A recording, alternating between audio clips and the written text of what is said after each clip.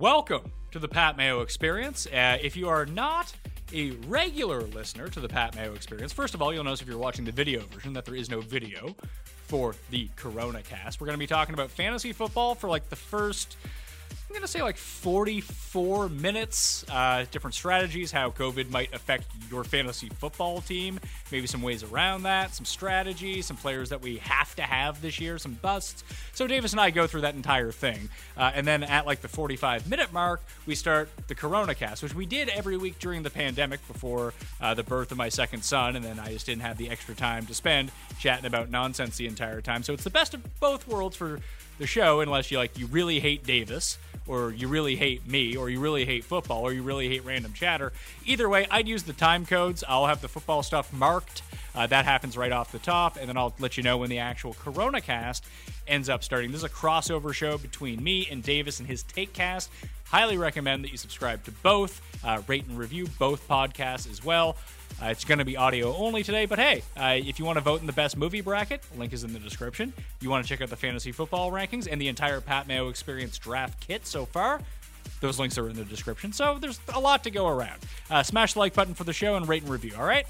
Let's get to it. You're entering the Pat Mayo Experience. Pat Mayo Experience. Pat Mayo Experience. Pat Mayo Experience. Experience. Davis Mattek is on the line, obviously. No video for this one, as I mentioned to people and it's a crossover with the TakeCast. But here's the one main fantasy football issue I wanted to talk to you about. And you generally, when I listen to your stuff, you're talking about like best ball, or you're talking about high stakes drafts. I'm talking about like normal people drafts, like people listening to this that they might want to do or actually actively participate in. But if you have the number one pick and the tight ends fall, you could potentially construct a team of Christian McCaffrey, Travis Kelce, and George Kittle. I talked to Jake about this on my running back show. We just kind of veered off topic onto this. But I think it's a smart idea. He did not seem too impressed by it. But I just think you not only corner the market on tight end, it's not like these guys are bad flex players. Like, I don't care if I had to play George Kittle as my flex. That's fine. Yeah, that's fine. I mean, I think that what I would actually do, I think that if I was picking first, I got Christian McCaffrey, and then Travis Kelce was still sitting there for me. I actually think I would probably take Pat Mahomes at that turn pick at the 2-3, because you already have that running back position just stone cold locked down. You're gonna have the best tight end in fantasy football. Why not also get the best quarterback in fantasy football? Like I know that we, everyone agrees, universally, late round quarterback and everything, but like the kind of the math of that position has been changing the last couple of years, as we've seen these guys who can throw for 4,500 yards and 30 touchdowns also add like 60 fantasy points rushing. But is Mahomes the best case for that? Like, what differentiates, besides the passing upside that you're talking about, from like Kyler Murray's more of a gamble, but he is going like 2 rounds later? The obvious thing with Mahomes is you have absolutely zero floor concerns.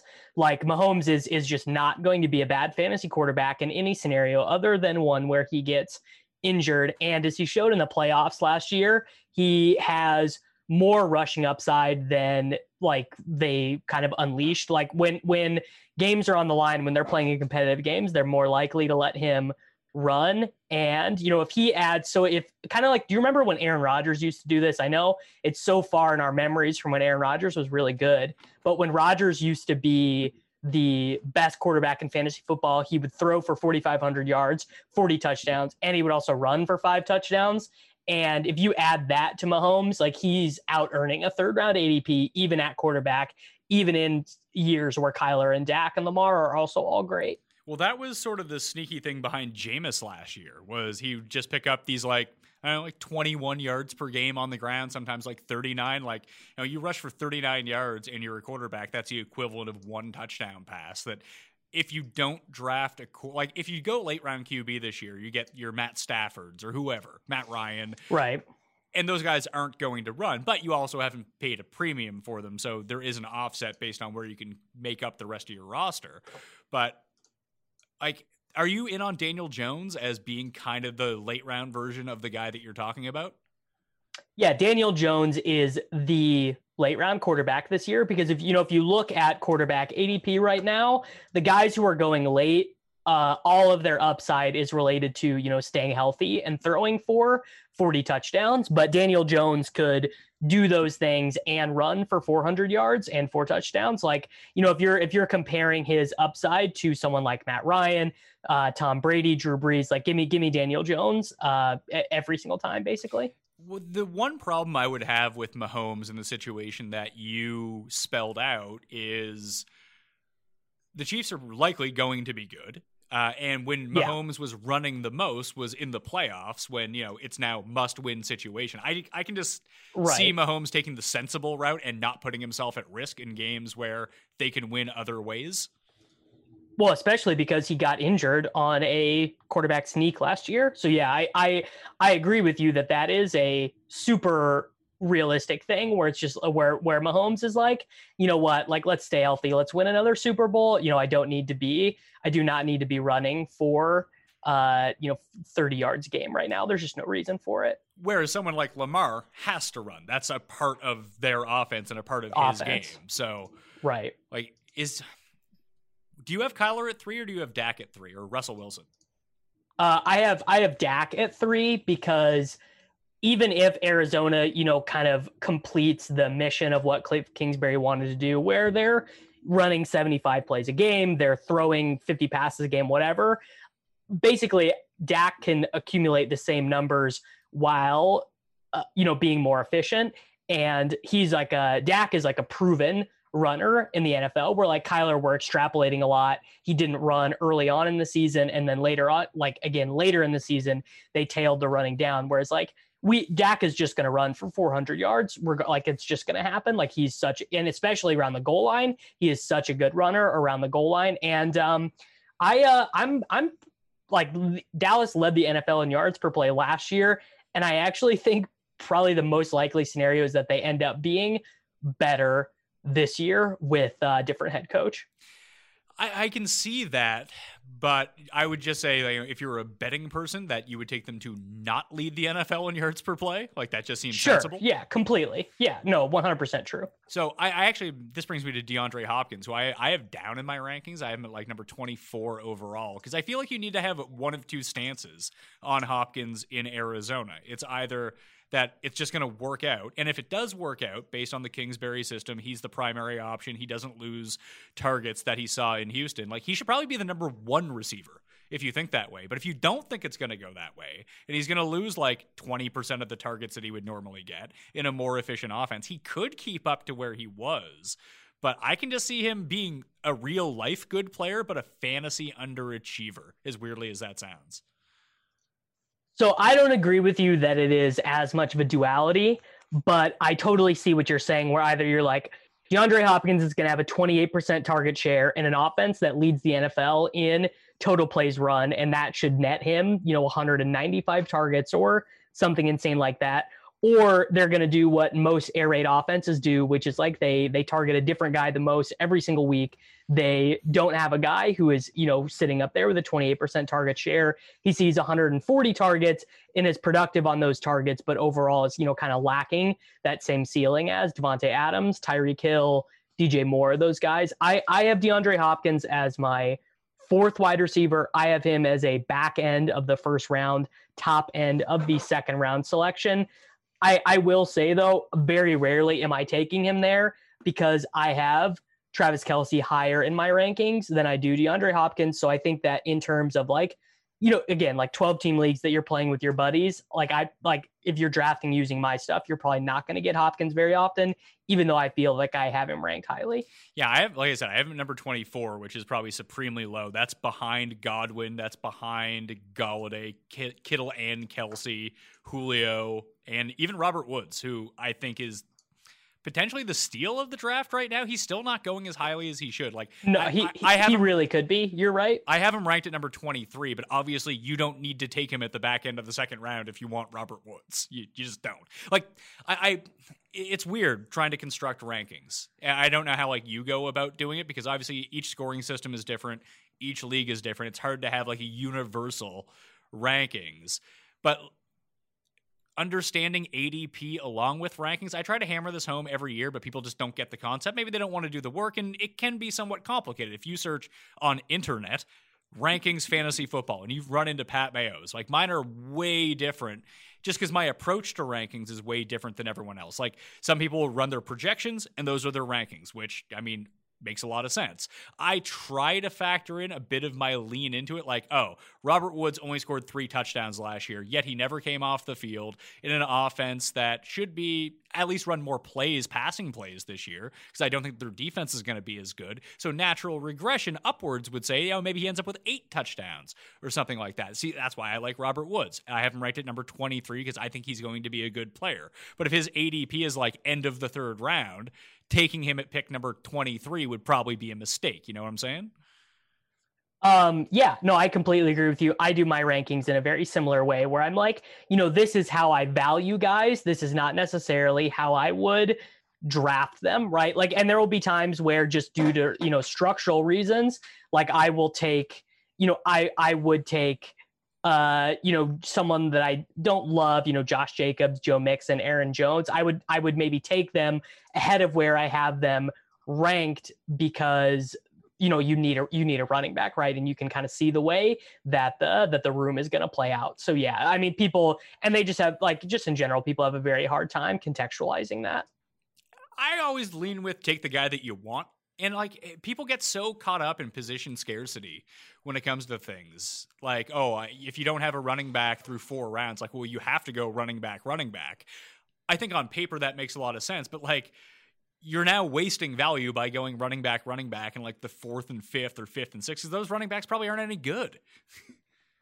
I mean, yeah, like that's the whole thesis behind zero RB drafting is that you really in those rounds, 4 through 7, you really should not be taking Raheem Mostert, Marlon Mack, Melvin Gordon, Devin Singletary. Like you should just not be taking these guys who are super fragile. And the only reason they're being drafted that high is because they are being perceived as scoring more points above replacement compared to, like backup guys like, Darrell Henderson, Latavius Murray, and those guys. Yeah, well, I think you and I are in lockstep with Latavius Murray. I had Radcliffe and Evans on the show for my rankings reveal. And like one of the points that I really wanted to hammer home is someone like Latavius Murray versus Alexander Mattison. One of the reasons I ranked Murray higher, this is presuming that Delvin Cook plays. Obviously, this would change if he sits out and Alexander Mattison is now the starter. But if you draft Mattison at his like current value, you're drafting him with the expectation that you're going to play him, and he's not a guy that you want to play if Delvin Cook is playing.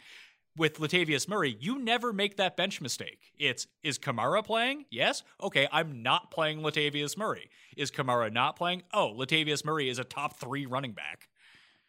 That's a huge thing that people overlook when they are drafting their teams, which is like, what guys are you going to know when to start and when will you know not to start them? And, are guys just going to be bench cloggers? And this argument exists. It's more for wide receivers, someone like I've heard the argument that McCole Hardman is a guy you'll never be able to cut. You'll also never feel comfortable starting him because he's going to interplay. Yeah, he's going to interplay a ton with Sammy Watkins. I don't holistically agree with that opinion. Hardman is a guy I have ranked, above the market for sure. But yeah, I mean, that's just something that people, like just in general, people neglect to take that into account when they're drafting their teams. Is they draft a bunch of guys who they're not going to feel comfortable cutting. And, guys who early on in the season, you're going to know kind of right away if they're going to have a role or if they can be cut, actually have extra value on draft day. Yeah, so one of the difficult things, who is the hardest player you think you rank this year? Hardest player to rank? I mean, it's got to be someone who actually matters, right? It's probably mine was probably someone like Clyde Edwards-Helaire. That's who I was going to say. So he's a great example where like If he just stone cold beats Damian out by week 3, he will earn top 4 value. If he and Damian split time for 16 games, then he's going to be like a 4th round pick, right? I think actually the guy I find most difficult to rank is Josh Jacobs because rank him down. Well, I really like him. I think he's a good player. He was a really good pass catcher at Alabama, but they absolutely refused to use him that way last year. And then they gave Jalen Richard a contract extension. They draft Lynn Bowden Jr. to kind of play that hybrid third down back, that Tavon Austin-ish role. So it's like, yes, you spent a 1st round pick on a running back, but then you do all these other things to be like, well, we don't want to give him the ball that much. But in all these high stakes drafts, I mean, Josh Jacobs goes in the back end of the 1st round. That is a bad pick. I mean, it's a bad pick if he sees 30 targets for sure. But what sort of expectation does anyone have that he's all of a sudden like, I can look at Todd Gurley and I know that he has the arthritic knee, but if all things being equal and he's 80% of what Todd Gurley used to be, that in the Atlanta offense, he is going to monopolize the goal line carries. He's probably going to play over 80% of the snaps, and his target share from the Rams to the Falcons this year should double, just based on the way that they use running backs who are on the field and dump the ball off to him. So instead of like 27 catches, he could be back up around 50, which makes him an incredible value. I would take him over Josh Jacobs, who, if you could tell me that Josh Jacobs was going to get 55 targets this year, I would rank him way higher. But I just don't see any coach speak. I don't see anything that the Raiders are doing at all to say that that's going to happen. I have to work under the assumption that this is what if he was the 3rd round pick, he'd be fine. In the 1st round, it's the same thing with Nick Chubb. They have, unless an injury happens or a complete shift in philosophy with the team actually happens, I just don't see how they hit that upside. They have nowhere to go from the place that you picked them. At least with Clyde Edwards-Helaire, there's substantial downside to that pick that's frustrating to deal with. But like you said, but you see the upside so clearly. Yeah, if he is the starter from day one, there's a chance he's the number 1 player in fantasy. Now, that's unlikely, but I actually can map out that totally path in my possible. Head.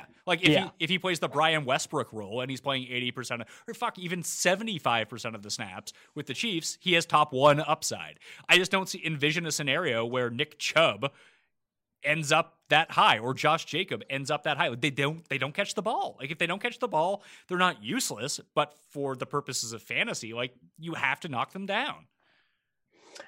So I agree with you. I am not taking those guys where they're going, which is why I am, it's why I am still talking about 0 running back. It's why I'm still, not drafting running backs until the 6th, 7th, 8th round sometimes on some of my fantasy teams. Of course, not all of them. This year, and this was actually true last year as well, but this season, with the way that running back has evolved in the NFL right now, if you pick outside of the top 5 in your fantasy league, you are just behind the 8 ball. They're in terms of projected points, because the top 5 players, Christian McCaffrey, Saquon Barkley, Ezekiel Elliott, Alvin Kamara, and Dalvin Cook, those are the guys who are going to see 250 plus carries, 70 plus targets in a healthy season. And there's absolutely no way around that, basically. And outside of that, you are massive question, literally every running back. I mean, we could go through the top 30 guys right now and be like, there are massive question marks for all of them. The only guy I would say that there's no question marks around that who he is Derrick Henry. Unless he gets hurt, what he's getting. And it's not, he doesn't, unless he scores 27 touchdowns, he doesn't have the upside to be the number 1 running back, simply because he is a non-factor in the receiving game. But he's... You want to hear a crazy story, crazy Derrick Henry stat that my guy, Rich Rebar at Lord Reeves, told me the other day? Let's hear it. Without a touchdown, so in games where Derrick Henry has not scored touchdowns, he has never finished as a running back 2 or better.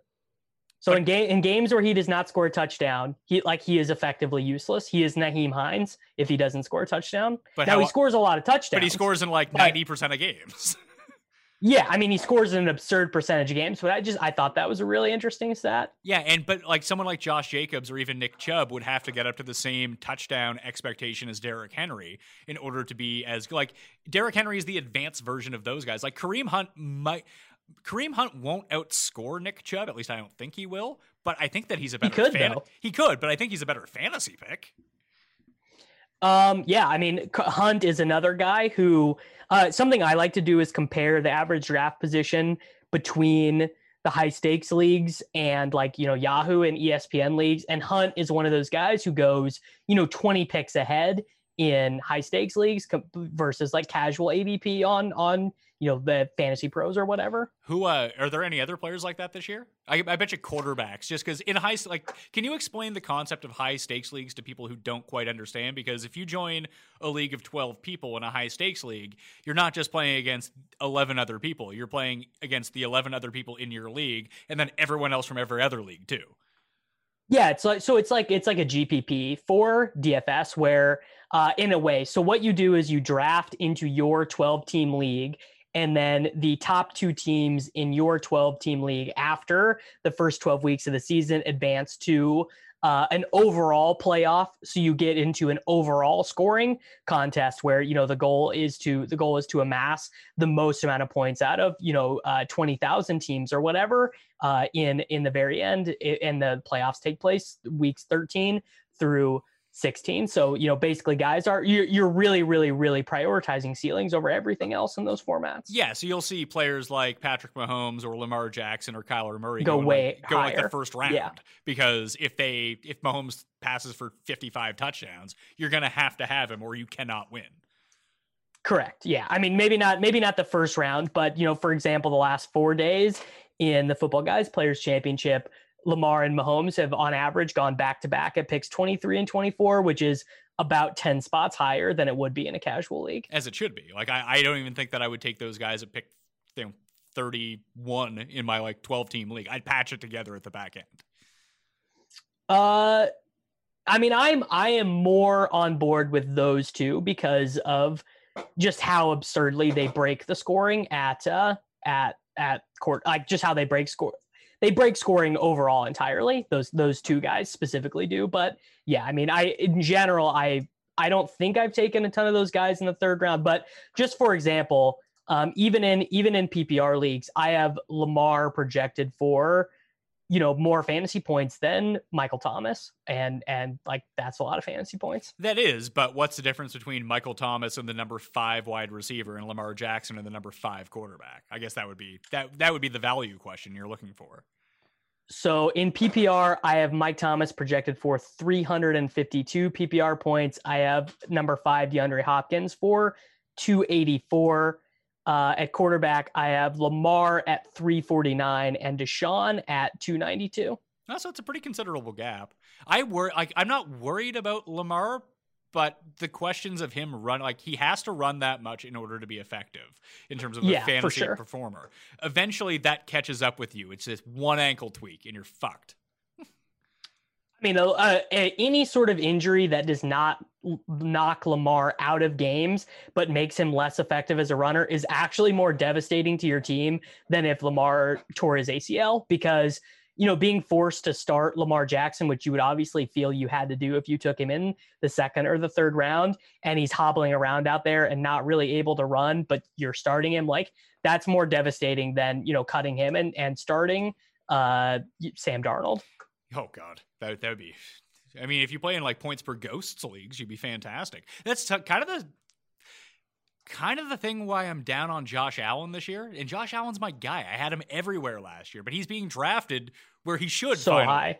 Well, that's where he should be going based on his skill set. That's why I kind of pivoted to Daniel Jones, who likely won't score as many rushing touchdowns as Josh Allen does because he just calls his own number. But with Zach Moss around, maybe that Frank Gore rule on the Bills now in Moss's hands, he can actually get into the end zone. And that, if Josh Allen isn't scoring 8 rushing touchdowns, he scores 3. Remember that year that Cam, he only had the 1 rushing touchdown? Everyone's like, Cam sucks now. But then he scored 9 the next year. If he's going to be a fluctuation guy, quarterback rushing touchdowns are so insanely difficult to project that you just have to get lucky with it. And where Josh Allen is being drafted right now, that you have to get lucky with it. Before, he could just play to his baseline, and it was all upside. Now there's downside to Josh Allen. There is downside, and they have made obviously improvements around him with trading first step Diggs, and they're no longer going to be giving carries to Frank Gore. But I mean, yeah, you were drafting Josh Allen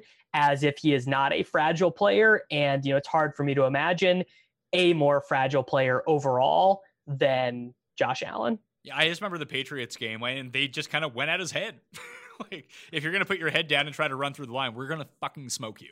And it's just one bad hit. And he puts himself in. At least Lamar is good at avoiding contact. Not getting tackled. For the most part. Josh Allen initiates contact. That's not great. Just every time I'm about to do something with Josh Allen, so whether that be I'm gonna bet on him, I'm gonna bet on the Bills, I'm gonna bet the Giants to win. Like the Bills rather. Like I think about that lateral play in the playoffs. Yeah, but that's part of the fun of Josh Allen, though. It is part of the fun, but it just like it's so catastrophically stupid that it just like it's probably one of the most memorable plays of my life. I'll never forget it. Well, I'm going to spin that into a positive because, most quarterbacks aren't out there trying to do stuff, but Josh Allen is. He's going to do whatever it takes, even if it's completely boneheaded. And that's what I like. Even if he misses like 8 deep balls in a row, he's not going to be afraid to take a 9th shot. Like that's kind of his men. He's like Dustin Johnson when it comes down. Yeah, he's Monte Ellis. Yeah, like whatever happened like 3 seconds before doesn't seemingly factor into whatever he's doing next, which is both bad from a real life perspective, but like good from a fantasy perspective. Yeah, I very much agree with that point. I think that it's very true. But I guess the main issue to me comes in that like you can draft Josh Allen. What's he going to like the 7th or 8th quarterback kind of thing, like that range? Josh Allen right now is going as the 7th quarterback. Pretty much once Russell Wilson goes, Josh Allen will be the last guy who goes early in your league, basically, where like he's the last guy where you're like, oh, that guy selected him early. Because then you get into the Ryan, Brady, Wentz, Breeze, Stafford, Rodgers group of guys where it's totally personal preference at that point. But like, what's the difference if Cam starts week 1? What's the difference between Cam and Josh Allen, fantasy wise? I mean, I personally, I think I would rather take Cam where he's going now. I mean, because like if Cam is for real healthy and all Bill Belichick cares about is winning games, like Cam, and they only want to have him for 1 year, Cam might run like an absurd amount of times. I agree. Like I just don't see why you would spend up on Josh Allen or get Cam in the last round and take a flyer. Like why not? Yeah, no, I'm with you. I'm with you for sure. Or so you get Daniel Jones and Cam and have the most volatile quarterback situation that there is.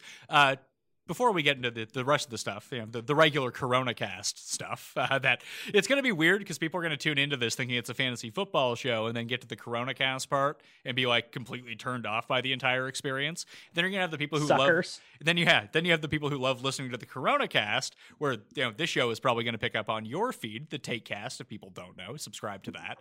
And they're like, "What the fuck is this fantasy football stuff all about?" I really enjoyed your show with Pete, though. Love talking to Pete. That's my guy. But before I've been doing these kind of fill in Coronacast shows ever since you had baby number 2 because the feed needed it. 2 guys this year that I want to have on whatever team I draft. I'm going to make special mention of them. Like I will reach around to go get them because I believe in them so much as fantasy assets this year. And talk about guys I have ranked over Josh Jacobs. These are 2 guys I have ranked over Josh Jacobs. I'm going to end up with McLaurin and Shark on basically every team. McLaurin, everyone else seems to like him more than I do. Shark, I'm with you 100%. Guys just so perfectly set up to succeed, to see absurd amount of targets, plays in an offense that they're going to be trailing a ton. Like it's just going to line up perfectly for Shark. My concerns with McLaurin, he's too good for you. Like you like shitty players, and he's too good. It's basically just that like a weird stuff happens with players who are undrafted. That's really the only thing I have with McLaurin. Why don't you check your draft privilege, pal? Yeah, it's just like, I mean, just there are undrafted guys who smash right away, and I'm wrong anyways. McLaurin was drafted higher than I realized. So everyone listening to this immediately disregard me. I don't know what I'm talking about. But do you have reach guys? Like, are there like 2 or 3 guys that you're like, I need to get that guy? Yeah, big time. So some of my reach guys, one of them is DJ Moore, who everyone had. Like, you can get him in the 4th round probably for if you're listening to this and you're you're just drafting for your 12 team home league. DJ Moore is one of them for sure. Like if you just kind of historically look at guys who have produced the way DJ Moore has over his first couple seasons, like it's like Randy Moss and Mike Evans and guys who are, on like Hall of Fame tracks. Those are one of them. And then I don't love this guy as a player, but I find myself drafting him a ton, and I think you don't like him, and it's James Conner. I love James Conner. I actually have him back to back in my rankings. I have Mike Evans, Aaron Jones, Josh Jacobs, James Conner. Okay, so Conner would be a guy that, like, obviously you do not have to draft him this way, but I would prefer to have James Conner on my teams compared to Josh Jacobs. I think I would just where Conner is going. I really like that. Le'Veon Bell is another one who I think is in that mix, like James Conner, where people are just like, but he's just going to get volume, and sometimes that's all that matters. Jake brought up a really interesting point to me about James Conner, though, is that with COVID restrictions and like everything that's going on, like he's a guy who survived cancer, that if there is a compromising situation, he may have to take himself out of that. Yeah, so that's one for him for sure. And then another one is Mark Andrews, which he might actually be the biggest one. Oh, I did. Well, what's the situation with Mark Andrews? Mark Andrews has like type 1 diabetes, super gnarly diabetes. So he is super immunocompromised, and he's already said, Mark Andrews reportedly has said he would not opt out, but I don't know, man. That, like, if me speaking personally as a coward, I would not want to put myself in that situation. Well, it then gets into, I mean, this is one of the main reasons that I wanted to, come back to a Coronacast and talk to you, is to talk about what actually happens with the NFL season in terms of how COVID's going to play in. There's not going to be a bubble by any means, and they're just still trying to work everything out.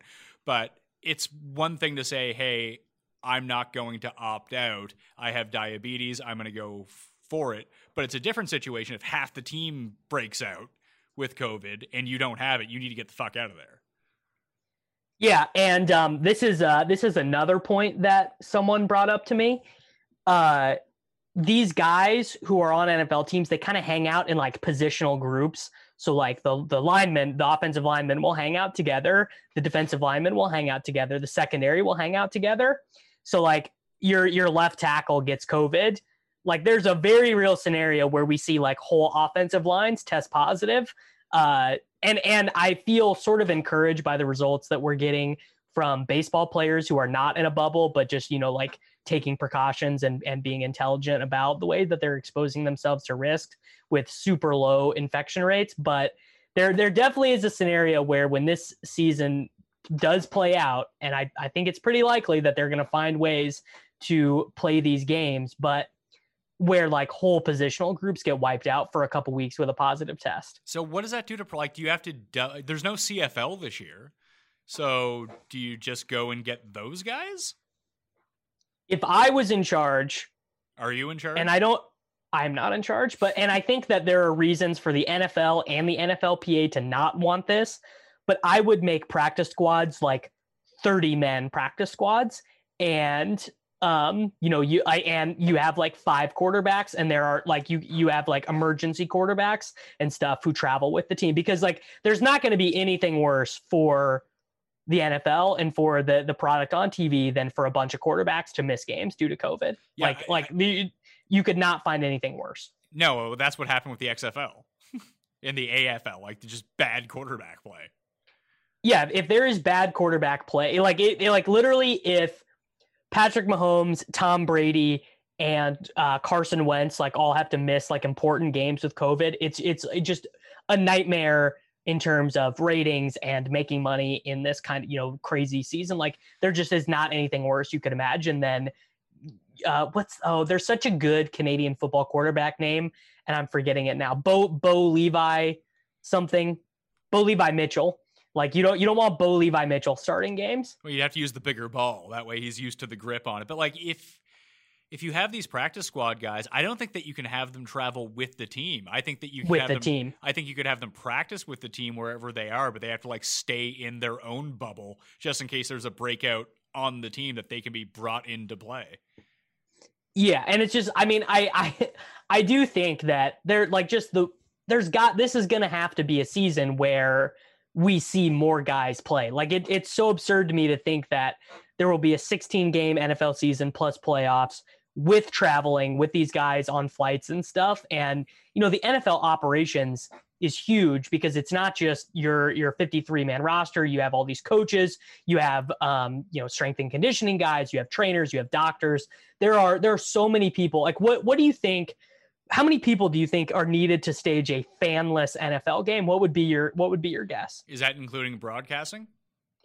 Yeah. So that's because we assume of course, there's no reason to play these games if they're not being broadcast. So 53 active players per side, that probably goes up, right? Gotta think that there's at least like a 10-man reserve unit that's like traveling with the team, right? Like right. You would just have to think. So let's call players and coaches on the sidelines 80 each. So there's 160. Cameras for an NFL game, you can probably get away with a lot of like robo-cams and stuff like that can be controlled elsewhere, but you'll need people on, technicians on staff to make sure that nothing goes wrong, like a stage director, all that kind of thing, and actual cameramen to follow stuff around and be on the field, that kind of thing. So let's call that production people. 50 to 100 people for each NFL game, because that's just what it like. They'd be better off staging all these games in exactly the same place. In one place. Yeah, well, like what the MLS is doing. Yeah, and what basketball is going to be doing. If there's not going to be any fans at these games, and it seems like that they're trying to do it, but that's not going to happen. Yeah, which feels like wasted energy, but yeah. It does. Why not just go to Sioux Falls, South Dakota? Is that North Dakota or South Dakota? Go to Sioux Falls is in South Dakota. So go to Wyoming, go to wherever, and then just stage all the games there, or section off divisions and stage them all there. That way you don't need to have all these people traveling around. You don't need new production setups. You can keep all the production people in a bubble as well. You know it's going to be worth their while because the NFL and the TV networks are going to pay for it. Fuck, they could probably get DraftKings to pay for the entire thing because it's going to be so valuable to have football back on the field for gambling purposes, for DFS purposes. So to answer your question, I'm probably thinking like, fuck. It's like once you really start thinking about it, it's an absurdly high number. Like refs, medics, doctors, pilots who were just at the game because they flew the plane that's in. I would say like 400 people. I was going to say, I think the lowest number you can rationally say is like 400. That is a shit ton. That is a shit ton of people who can potentially expose Tom Brady to the coronavirus. Yes and no, but that's no different than like golf right now. But golf is just it's all outside.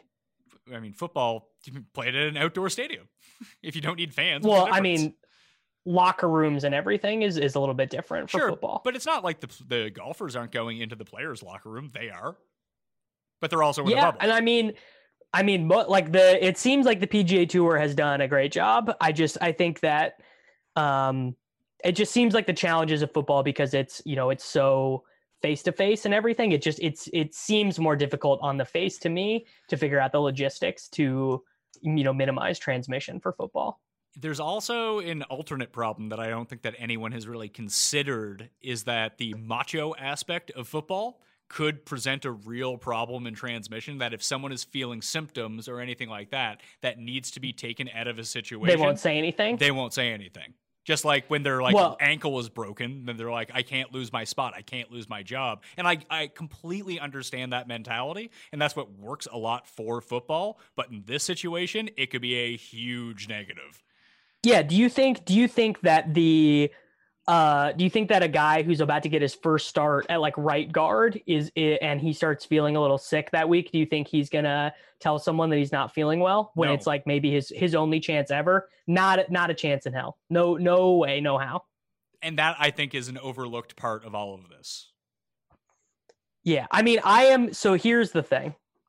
I am optimistic that the NFL finds a way to play 16 games by hook or by crook, because the money that we're talking about for baseball, the money that we're talking about for NFL, to me, it seems like it pales in comparison to the money involved in professional football in America. Like that seems true on the face, right? Or is that wrong? I just it makes so much money that I don't know how some of these networks survive. Not necessarily survive, but just the effect that it would have going forward. Like I'm actually kind of surprised that this isn't even like a Trump campaign promise at this point. Like NFL will happen because I say it's going to happen, and then it'll happen. People will be like, "Hey, way to go!" It really should be a Trump campaign promise because I think I can't think of anything more damaging to Trump's re-election chances than football being canceled or postponed. It would be the number one nail in the coffin, I would think. Football is weird because it's the one thing that everyone kind of likes, like across the board. Libs like it too. Yeah, it is. So yeah, you need to have it in. It's just I'm shocked that they didn't pick a bubble to do it in. It just seems very short-sighted, I think, because of. If you want to play the 16 games, that would be the easiest way to play the 16 games. Like, I don't know what their plan is. It seems like they are just starting to form a plan now, although they've had all this time to come up with one. It's like they wanted the NBA to figure it out for them, and then that didn't happen right away. So they were like, "Man, whatever. I just assume it's going to happen now." Like, it's like they just pretended like the pandemic would be over by the time football started, and it wouldn't be a big deal. That is what Laird said to me, was that the NFL was waiting to see how baseball and basketball figured it out, and they were just going to copy that, and then it became too late, right? Like baseball and basketball have not restarted yet, and training camp starts in 4 days. So no preseason is what we're looking at. And to tie this back into fantasy a little bit, it was either you or Overzet who made the point that if you want to do zero RB, now is probably this is the year. This is really the year, just because we don't know of the potential games that running backs are going to miss, and just open up just random people to be starting running backs on team. Hopefully COVID doesn't affect anyone in the NFL, but pretending like it won't and people are going to have to miss games is probably that's absurd. It's probably a bit far fetched, but we'll see. Maybe they'll find an easy way to contain it. But let's just say like Christian McCaffrey misses 3 games. Well, that's not good for your fantasy team if you've drafted Christian McCaffrey. All of a sudden, Reggie Bonifon probably is the guy that you're going to want to have. And I can't remember which one of you made the point, is that it's not that losing Michael Thomas would be any better, but there's no one you slot in for Michael Thomas who's any good like Michael Thomas is. And I'm not saying that you sub in someone for Christian McCaffrey and all of a sudden he's Christian McCaffrey, but he could be like 65% Christian McCaffrey's numbers, and that's good enough. Yeah, that is the exact point, which is just that running back injuries, generally speaking, and this did not play out last year. 2019 was just the apocalypse for zero RB. It did not work in any way. Nothing that you need to have happened. But generally speaking, running backs are going to step into a pretty clearly defined role when the starting running back is injured, whereas at the wide receiver position, opportunities are allocated based on skill as opposed to like just existing. Like teams are not going to throw the ball 100% of the time. So the starting running back is going to get touches, even if he's terrible. But just because you are on the field as a wide receiver does not mean that you are going to garner targets. So if Michael Thomas gets injured, that doesn't mean that, Traquan Smith becomes Michael Thomas. Yeah, and even like that target share gets allocated between Emmanuel Sanders and Traquan Smith. Yeah, 5 guys. And whoever it is. Whereas, like I said, if Kamara gets hurt, Latavius Murray gets the carries. If Latavius Murray gets hurt, whoever the hell the next guy up is. I think it's Dwayne Washington. Is he on the team now still? He was their third running back. Gun to my head right now, I do not think I could find the third running back for them. Now, I'm not pro zero RB by any means. Like, I think that there is decent value on some of these other top end guys. Like, I think Kenyon Drake is a good pick. I think Joe Mixon is a really good pick. I think Miles Sanders is a good pick. I actually like Leonard Fournette marginally this year as someone who can produce. I like Drake and Sanders quite a bit. Like, if those guys are there in the second round, I'm taking them. And I've taken Miles Sanders in the first round as well. I could see Drake. Like, Drake's lasting till the middle of the second. I like Drake a lot. I have him ranked at number 9 overall. Yeah, I like him a lot. I think he's a very calculated gamble where I wouldn't want to take him at 9 overall because I know that I could get him later. But if you get into a situation where you're picking 12th, you either take him at 12th or 13th, or you don't get him. So those are some of the compromises that you have to make in those situations. But if I was like picking 8th, or even if I was picking 9th, I'd probably let him pass to see if I could get him on the way back just to maximize my value. That's another thing that people don't talk about enough in draft is like, oh, I like this guy, but how much more do I like him versus the pool of players that are remaining? How do I maximize the team that I'm drafting, even if I might miss out on a guy that I really like? I always say, like, with my rankings is you compare it to ADP, but the whole goal of them is to have as low of a sum as possible of the numbers next to the rankings at the end of the draft. Like, if you can get 6 and 7 and get them in rounds 1 and 2, that's the move. But like, if you have to pick number 21 before you pick number 19, knowing that 19 is going to last, well, you add up 19, you add up 21, and your total is 40. That's better than 2 players that combine for like 49, something like that. That's the way that I try to look at it. Yeah, I mean, a lot of the mistakes that people make with fantasy football just comes in not understanding what the goal of the game is, and the goal of the game is to win. Use your available resources, which are your draft picks and your fab, to generate the most value over expectation from those slots, right? And it just really just comes from people not understanding that. And I see no real difference in drafting. Like, I would rather. That's why I tend to rank ceiling a bit higher than a lot of other people, just because I don't care if I come 7th or last. Like, that's no difference. But if I have a chance to win, I want to win. Exactly. Yeah. I mean, pretty much after the first 50 or so players, there are so many question marks and so many variables that really you should only be considering, 90th percentile outcomes as opposed to medians a lot of the time anyway. Well, that was a fun fantasy football talk. Do you got real life Corona topics you want to talk about? What's going on with you? You been okay?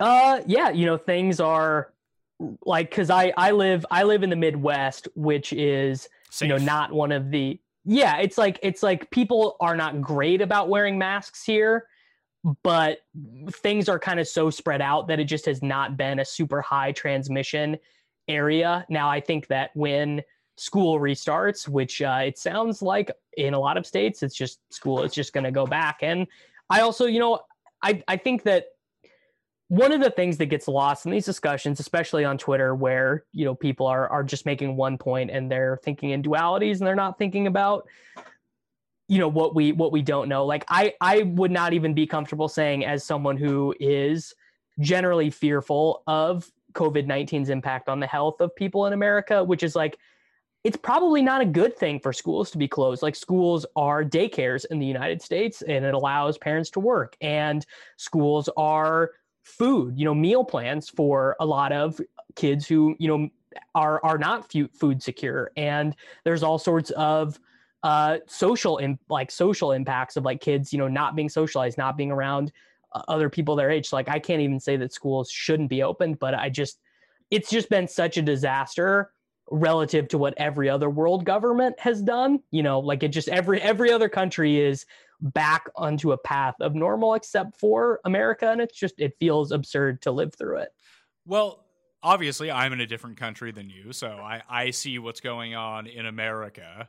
But do you guys actually see what's like? Do you have any concept of what's like? I live in one of the 2 places where COVID-19 in Canada is still like an everyday thing. Like, I live in downtown Toronto. Like, downtown Toronto, downtown Montreal are now like the 2 places where it's still like a real thing. You got to be, like it's dead in Saskatchewan, right? Like, they're over it. Well, where I'm from, where Cust lives, the East Coast, so there's four Atlantic provinces. I think they went like 5 weeks without a confirmed case, like a new case, after like the initial wave went in. And even the initial wave basically just resided within like one old folks home in like downtown Halifax, where I'm from.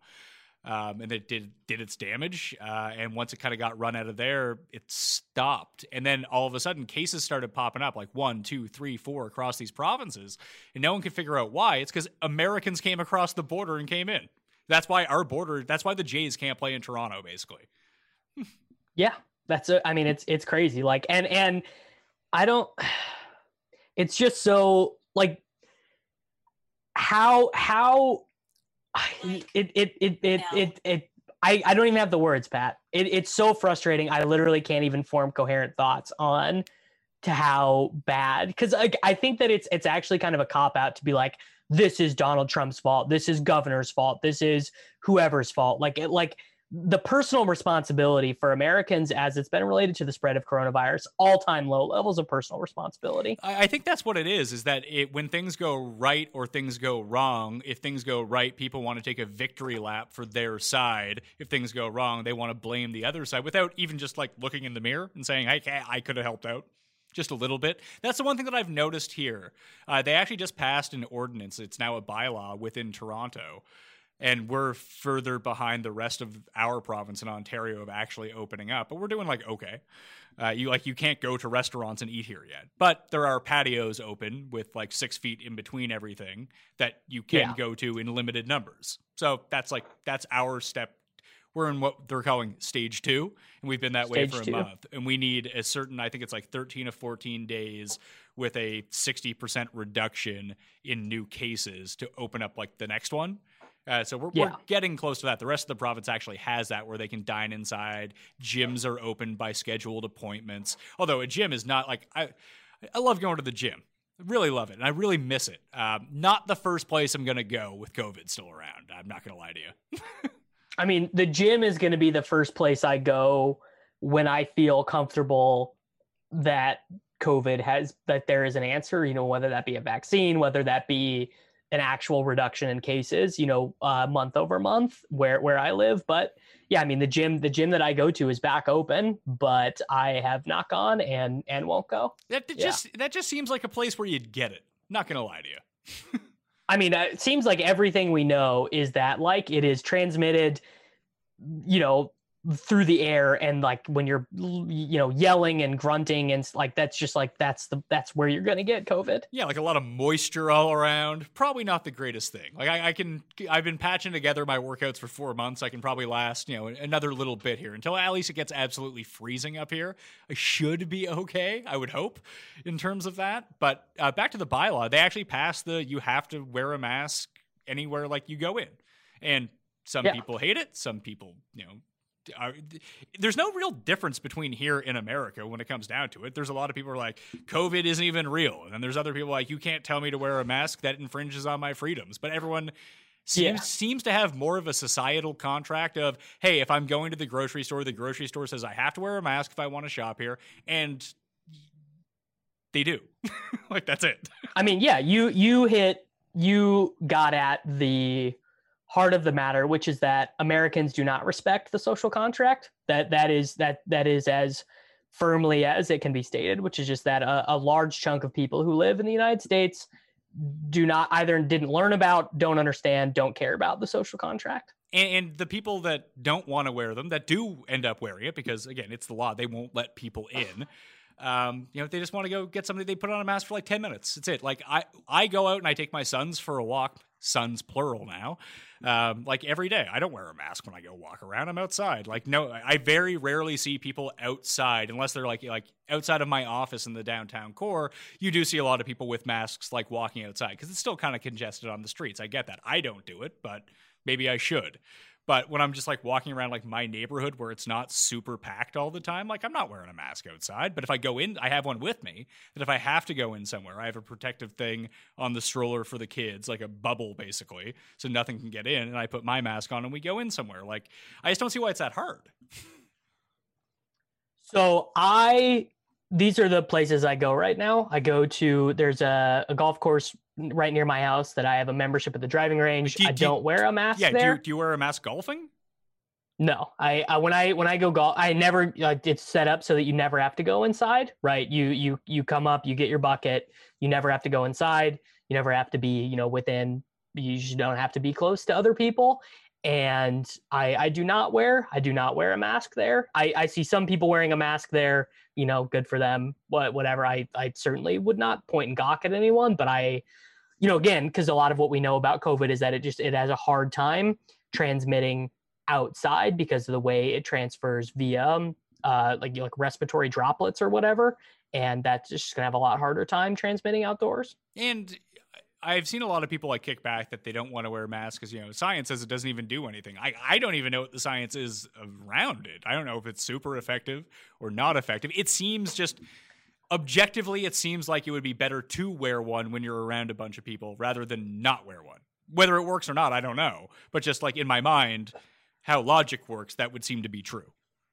Well, even if the science is unclear or you're not sure how the science of, you know, droplet transmission works, you could just take an empirical approach to it, and you could be like, okay, well, what happens in countries where they have a super high rate of people wearing masks or masks are mandatory, and you look and you see in South Korea, in Great Britain, you know, in France, in Spain, in Italy, where everyone went super hard on wearing masks, you see that they pretty much immediately got good results, and your empirical learning brain would be like, okay, well, that's probably worth a try. Yeah, I think it's the worth the try part that a lot of people just didn't even give the time to, which I found odd. And that people even here, like I said, that, you know, not everyone's on board with wearing masks, and most people don't wear them when they're out in public outside. But when they go inside, you know, they're just like, yeah, I'll give this a try. It's not making things worse, put it that way. Yeah, no, it is that I think you make a great point, which is like, what harm can wearing a mask possibly do? And I see people like, I find I don't really notice that I'm wearing it. And I think I kind of like wearing the mask. I have mask face. I look better in a mask, I feel. I have very high cheekbones. I have like French style cheeks. They're very high. They're very plump. Apparently this is going to serve me very well when I'm older, that I won't look as old. But now, like, you know, I got fatter cheeks than I'm actually fat. Cover that up with a mask. It looks like I got a nice lean jaw on the go. Like I can see the look behind it. But I never have problems. Like if I wore it for like 8 hours at a time, I would have problems with it. But for like 20 minutes, like I actually don't notice. Yeah, it's like I literally only ever wear it, go pick up a takeout order or go to the grocery store or whatever. Like I'm wearing it, you know, probably at max like 45 minutes at a time. And yeah, it just it's not bothersome to me. I could see why, you know, if I had to go inside somewhere and work, if I was working at a grocery store, if I was working at somewhere that required me to be inside with recycled air for a long time, and I felt like I had to wear it, I could see why it would be bothersome. I've heard that people who wear glasses, it's super annoying for, you know, because it causes your glasses to fog up. So I wore, you can see me right now, I wore these blue blocking glasses that I wear while I work to the grocery store the last time I went, just to see what it was like. And it was, you know, marginally more bothersome, but not enough to like make me be like, well, I'm not wearing this shit. Yeah, if I wear sunglasses going into a place, then yeah, I have to take them off because they fog up. Now, let's see this. Today's the 21st as we record this. It's always hard. Like I would have done this sooner with you. It's hard to bank this show and then keep it for a week because so much changes all the time. So much changes. Yeah. We had 203 new COVID cases today in Ontario. Most of them in the Peel region, which is not downtown Toronto. Some of it was a backlog, and the majority of them are people under the ages of 39 because people are back out like partying again. Yeah, people are doing that in the United States as well. Let's see if my state has new data for today. No new data for my state today. We had 30 new cases in Toronto, so that's a population. I believe that counts. I think it's 5.5 million people. So we're trying to get there. The linear scale for cases where I live is not great. It's basically a rocket ship since March 12th. There's been no flattening of cases in Missouri. Well, I think there is something to it too. Like when you see like the rest of the world, like how do you perceive Canada as doing with this? Not necessarily versus the United States, but like it feels like when you look at media or you see people like sensationalize everything that's happening in America with this right now, it's always compared to other places. Yet there's no talk about what happens in the other places. It's just, oh, it's going down there, it's going up here. Like we're doing a bad job. But like, did you have any semblance of what other countries are actually doing besides, hey, you heard that they're wearing masks? Well, it seems like the biggest thing that's the difference between the United States and other countries is they were developing some test and trace programs, and there's been, no attempt to do that in the United States, basically. Well, I have gone out once. I went out for lunch with a friend that I hadn't seen in a while. We went to a patio, and in order to get on the patio, I had to give the maitre d' my phone number and my driver's license in order to get in. I didn't care. That would not fly in the United States. But there's just a 0% chance of that happening. I thought just because it was, if someone has it, that they can track you down and trace it to you very early. Yeah. And there was one guy who showed up. He was like the guy who was in front of me in line. He was told this is what he had to do in order to get in. He caused a bit of a fit about it. And then the guy said, look, I'm sorry, these are the regulations. You can't come in. You can go somewhere else, but they have the same rules. And he threw a mini fit, and then he left and I guess went home. But it didn't seem to be people didn't seem to have as big of a problem with it as I thought they would. And I can see why people do have a problem with that. It's very intrusive. I just don't care. There's no. Yeah, I mean, if anyone has a cell phone, they're everyone's tracking you anyway. What's the fucking difference? Anyway.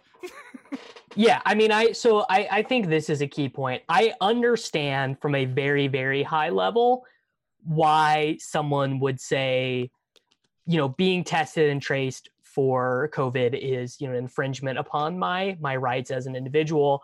Where they would lose me completely is, for example, if those same people would not take offense to secret police in Portland without identification or badges, basically kidnapping people off the street and sending them to federal prison and not taking umbrage with that. And unfortunately, because of the current political climate in the United States, you're forced to hold these two diametrically opposed decisions due to the way politics is playing out. Yeah, but politics is one thing. Reality is a different thing. And most people, when you talk to people, like you said, on Twitter, they are one side or they are another. They have one opinion, and that opinion is never going to change. No matter where you basically fall on the political spectrum in real life, there's shades of gray. There's nuance to a lot of this stuff.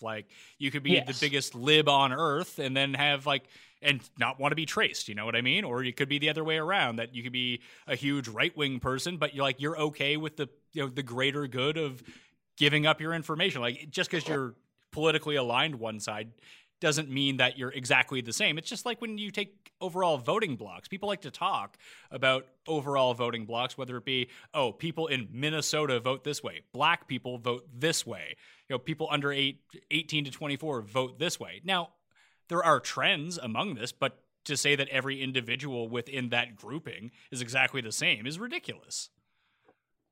Yeah, that is for sure true. And I mean, there is also this thing that the actual ideals of liberalism and being on the far left side of the spectrum, I don't love the idea of, the government having some big repository of where people are all the time and knowing, everything that there is, knowing all of our private information, because that is a very small step from there to fascism, right?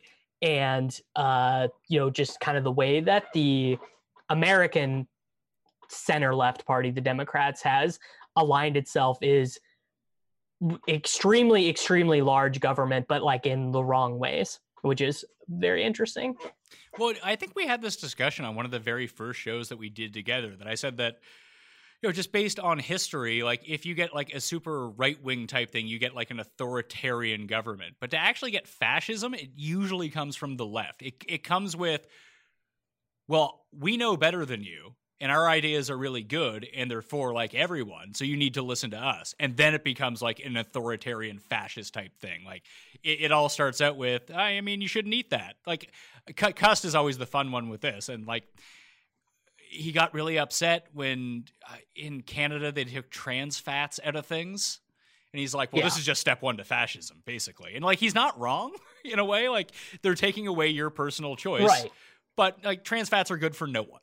They serve relatively no purpose besides preserving things in frozen food. And they're objectively really bad for you.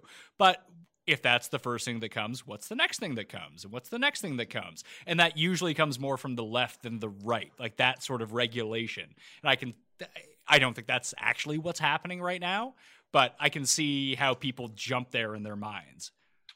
Well, and it's certainly true because a core tenet of liberalism is that you cannot trust people to do the right thing, and I am certain that many of my leftist buddies would disagree with that take, that they think people are inherently good, yada yada, so on and so forth. But like, I don't believe that, right? And that's something that I know you and I have talked about before, and you can draw a direct line from that thought of you can't trust people to do the right thing. You can trust people to just act as selfishly as possible all the time, to a lot of the leftist political ideals that are basically limiting people from the access to ability to do harmful things to others for their personal gain. Yeah. So it is true. And I tend to believe that people inherently do want to do the good things.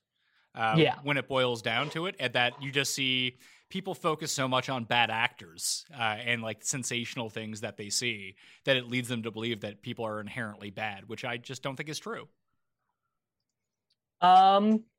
Yeah, I disagree with you. I think that a large majority of people, maybe even in their heads, they think they're a good person. They think that they would rather put the greater good ahead of themselves. But when the rubber meets the road, they do not do said thing. No, I don't necessarily agree. I think everyone acts in their own self-interest, but I think that own self-interest to most people does benefit the greater good of society moving along, things being as peaceful as possible, things running as smoothly as possible. I think that just because something is an individual need doesn't necessarily mean that it's not good for the public as well. Those things can work side by side.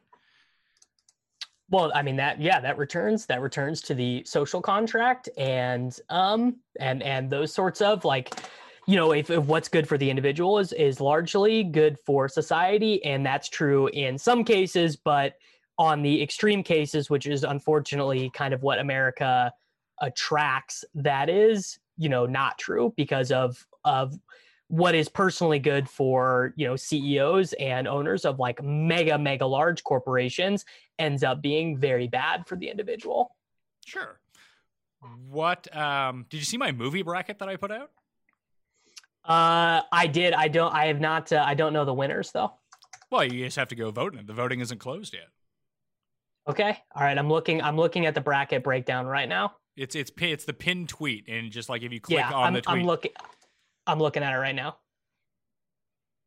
How many of these movies of the 68 do you think, or 64 do you think you've seen?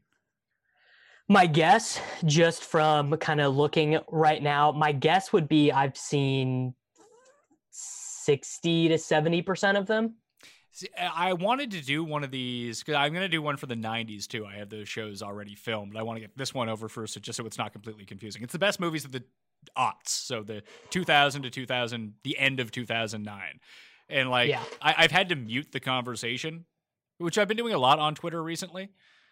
Just muting. It's a great feature, the mute feature. Yeah, not necessarily muting people, just muting the conversation that comes along with certain things that get posted. Like, I don't want to have to explain the semantics of every single thing. Like, originally I had it listed as funniest movies of like 2000s because I thought like that's the decade. Like if I put 1990s, people would know what I'm talking about. But I put down 2000, they're like, what about this movie that came out 6 months ago? It's like, well, no, it's just that decade. It's like, hey, grow up, bro. So then I put it from 2000 to 2010, thinking like people would say, oh, that decade. But then they're like, this movie came out in 2010. Why isn't it? And I get why that's confusing. But like, what sort of fucking movie bracket runs for an 11-year period? Like, right. Very little common sense goes into the people that aggravate me on Twitter. So this brings me to, I think I'm going to delete Twitter from my phone. I'm not going to stop using Twitter, but so I think nothing could give someone more personal happiness than to delete Twitter off their phone. I really like everything that makes me mad on a daily basis pretty much comes from Twitter. And I don't get mad about what I see on Twitter, and I don't get mad at 99% of the replies that I get. It's just, it's very easy stuff that people just aren't taking the time. Like, I tweeted something out the other day, and they just clearly didn't read the entire tweet. They read like the first line of it, and then got like super mad about it. And I was like, "Did you even read this?" They're like, "No." I'm like, well, no. What are we doing here? They never, yeah, no, the egg Twitters, they never read anything. But it's not egg Twitter. It's like real people Twitter. Well, I saw someone share this quote the other day, and the great George Carlin, you probably know it, but like, think of the average stupid person, and then realize that on average, just by the nature of the way math works, 50% of people have to be stupider than that. Yeah, it's really strange. And I thought we were in that's the one thing that I like about being. That's the difference between the daily fantasy space and the sports gambling space. I find that like sports gambling just tracks so many people. Sports gambling is really easy. I'm going to bet on this or I'm going to bet on this. There's a complexity to daily fantasy strategy that usually people give it a try that are kind of stupid.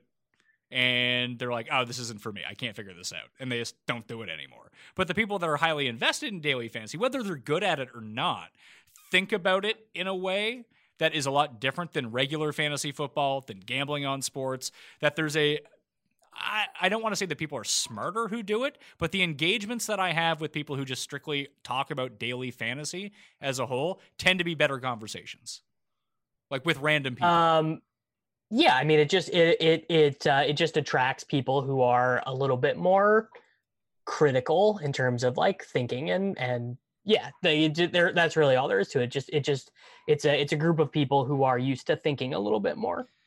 Yeah, like the difference in the question that I would get, like as it pertains to golf, like someone would ask me, "Hey, on DraftKings, there's like 6 guys in the top end 6K range. Like, why do you like this guy more than this guy?" Like, okay, that's something I should be able to answer if I say I like one guy over another. In golf, with like 156 players in the field, a lot of the time the answer is, well, I like this guy, and I didn't even really think about this guy. Like, nothing stood out about this guy to differentiate him from the 20 other people that are the same price, but this guy stood out to me. That's why I like him more. The gambling question is, who do I bet this week? Who's going to win? Exactly. Who's going to win? Yeah, who's going to win golf this week? It's like, I don't know. Right. Anyone could, right? Well, yeah, anyone. I mean, not anyone. Chris Fuck Yo Couch probably isn't going to win, but or Garrigus. Yeah, is Garrigus in the field? Yeah, I just happened to look at the Corn Ferry odds this week, and I saw that before Garrigus got put into the big boy field at the 3M, he was 250-1 on the Corn Ferry Tour. I like Garrigus. Big fan of Garrigus. He hit me a first round leader at the Canadian Open 2 years ago. It was like 200-1. It was nice, but. Like I notice it, it's not so much through my content that I get it, but I do this thing with Golf Digest where we write up our picks. We do the betting article, but they just release like our picks as an. Oh yeah, you're getting nothing but knuckle drag response to that. But they put it as like an infograph on Instagram and on Twitter that just has like our pick to win. But it's not our pick to win. It's who we think the best value bet is of who's going to win. For example, like last week I picked Tiger. Terrible pick. But he was 28-1. I was like, all right, 28-1. Like, if you would ask me before the tournament started, like, who do you think is going to win? I would have said Bryson. But I wasn't going to bet Bryson at 9-1. Like, there's no nuance in people understanding that when it comes down to it. And I get that gambling's new for a lot of people, but like just the mind-numbing questions that I get off of this are like, and I don't want to be like shitty about it. I really don't. I want to, it's good for me to have more people excited about betting, more people excited about golf. I can bring them into my show, but like sometimes it's why I want to just check it less often. And I would check it less often if it wasn't on my fucking phone. Yeah. I mean, to get it off your phone. If you want to do it, anyone who wants to do it, I would just encourage you to do it. And I can always just like, if I want to watch something and tweet it from my phone or something like that, or do a Q&A, I can just go download it. Like, it's not that big of a deal. Yeah, it's not a hard way to jump back in. Not having it on your phone delays you going to go get that dopamine hit for half a second. You're like, well, is it really worth it to go download it? Like it has to be more deliberate when you do it. Because I got rid of most of my news feed and Reddit on my phone like a month and a half ago. And while I am significantly less informed about what is going on in the world, I feel like I'm much happier. Like you talked I about, mean, I guarantee you are. like you talked about Portland. Like I have a very vague understanding about what is happening in Portland right now, and frankly, it's not even happening in the country I live in. I feel like it's something that we would normally talk about. I'd be all up on. No, like, you know, what's this side saying? What's this side saying? It's not that I don't care. It's just there's too much to care about right now. That I think just kind of trying to be happy might be the move. Yeah, I mean, that's a big thing, is like news fatigue. There's so much bad news and you never know what to be upset about or angry about. And, you know, to be frank, that is, it seems to me like a pretty good tool of the oligarchy to just numb you enough to not care about all the atrocities going on around you. But like at the same time, you know, like what are you supposed to do? Like it's an unseverable knot, basically, in which you think like, okay, you know, it's my job as a citizen of the world to know about this, but at the same time, what is my role in all of this? Is it worth the stone cold heartache I'm getting from following this? Yeah, and just how much of your time and mental capacity and emotion that takes when there's like, I'm thinking about especially about stuff that happens in the United States. What the fuck am I going to do about it? Nothing. I'm in Canada for one thing.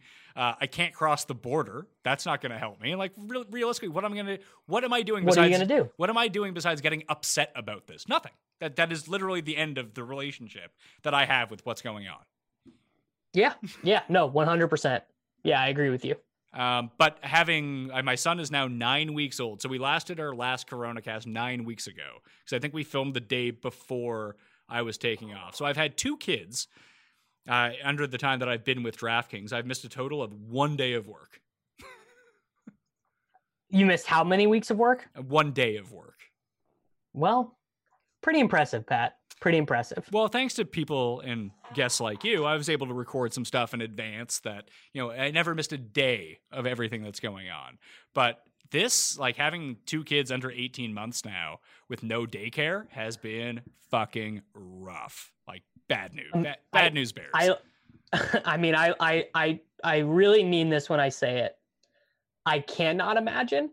I truly in no way can imagine what that would be like for me. It has made the days go by very quickly. It's just trying to work full time while doing this. Because my wife needs to be with the infant because she's feeding him. And then we have like this monster running around. You know, he runs, he talks, he just throws shit around all the time. You put him in a pen, he loses his fucking mind, and there's no daycare to go back to. Apparently, like there's daycare opening soon, but we're on like the very lowest priority, being two healthy 30-year-olds with 2 kids. Like, you know, you can take care of those yourself until we have more spots back open. I don't even know if we want to send our kids back to daycare right away. I mean, I would like to, just to get them out of my hair as someone to babysit them. But at the same time, yeah. I don't know what the concerns are. Fortunately, because we're not being charged for daycare right now, I convinced my mom to drive up. It's a 27-hour drive. She drove up and we rented her an Airbnb because our place is just too small to house anyone else. Like, it's too small for us and 2 kids. To have another person stay there would just be insane. Like, it wouldn't work. So we had to rent her an Airbnb, and like she took leave from work. So whatever we were paying for daycare to begin with, we're just paying for her place and her now to come up and like help us with the kids, which has been a huge relief. But that is coming to an end soon, so we don't know what we're going to do. Well, you know, I wish you all the luck in the world. I don't have the answers on what you should do. It sounds terrifying, as does everything to do with children to me. That just all sounds terrifying. It's funny. The 2 highlights, so I have 3 highlights of my day because I love doing the show. I love talking to the guests. I actually love filming the show. That doesn't quite crack the top. That's why I do what I do, because I actually love doing it. You know, the audio editing is not the most fun part of the show, as it would turn out. But that's a necessity. Right. That's the work part of the job. The work part is not the talking about this stuff. That's the fun part. Yes. But like every morning, my son now, he used to wake up, he used to sleep from like 7 to 7. But now he sleeps from like 7 till random time. Could be 5:30 in the morning, could be 6:30 in the morning. It's never past 7 like we used to get like once a week. It used to be 7 or later. Now it's maximum 7. So today I was up at 5:30 and I was just a zombie because I went to bed at like 2.